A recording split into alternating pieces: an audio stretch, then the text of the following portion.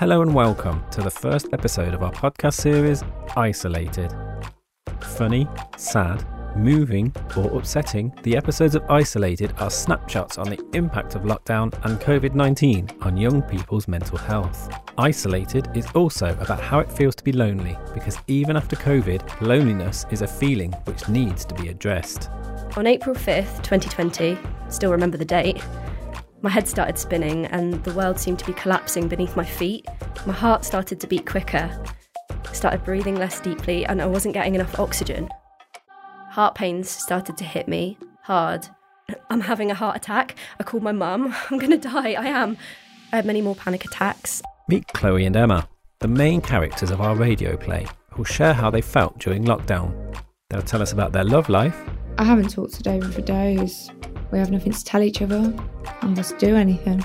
I can't even kiss him anymore. What's the point of having a boyfriend? About acting weird during lockdown. Why does your dad need candles anyway? In case of a power cut, he can't stand the dark. He buys loads of batteries as well for all his torches. Don't you think he's a bit mad? He doesn't trust the government. He thinks we aren't safe and that this is a civil war. No more nothing. Food, petrol, electricity. He prepares for the worst. About schoolwork. What work? What for? Are we giving away the grades? About money. How long can they keep him on furlough? Mum's already saving on food. No more prawns, no more blueberries. What's next? No more pasta. Skip a meal once a week. Drink water instead of soda. Count the number of toilet roll sheets.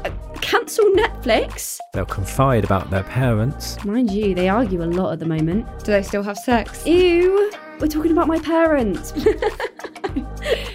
They'll talk about what hurts. From the age of 14, I have self-harmed. And I did it a lot. I didn't know how else to cope. And then we'll talk to Christina and Halima, teenagers like you, about how they felt during lockdown. The ones that are meant to be looking out for you, they're unsure, they don't know what to do. And that's really unsettling as yeah. well. But me personally, I did not like the online assessments and I did not like the online learning at all.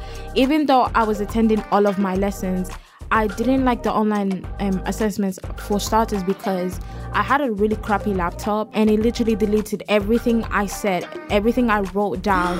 And that was, I think it was 5 minutes before my time and I was so upset, I was crying. In terms of mental health conversations in general, I think everyone is really raves on about, oh, let's have conversations about mental health, etc, etc. But, you know, it's all fine and dandy to say that, but people are really reluctant to have the nitty gritty conversations about mental illness and mental health. I think my mental health improved on the first lockdown, but my mental health went way down on the second lockdown. I think it was in the 2 months when we had the online learning. Especially it being winter, that makes it even worse because it's dark and, you know, seasonal depression, etc. Exactly. That makes it way worse. We'll also chat to them about how we can make things better at school or anywhere else.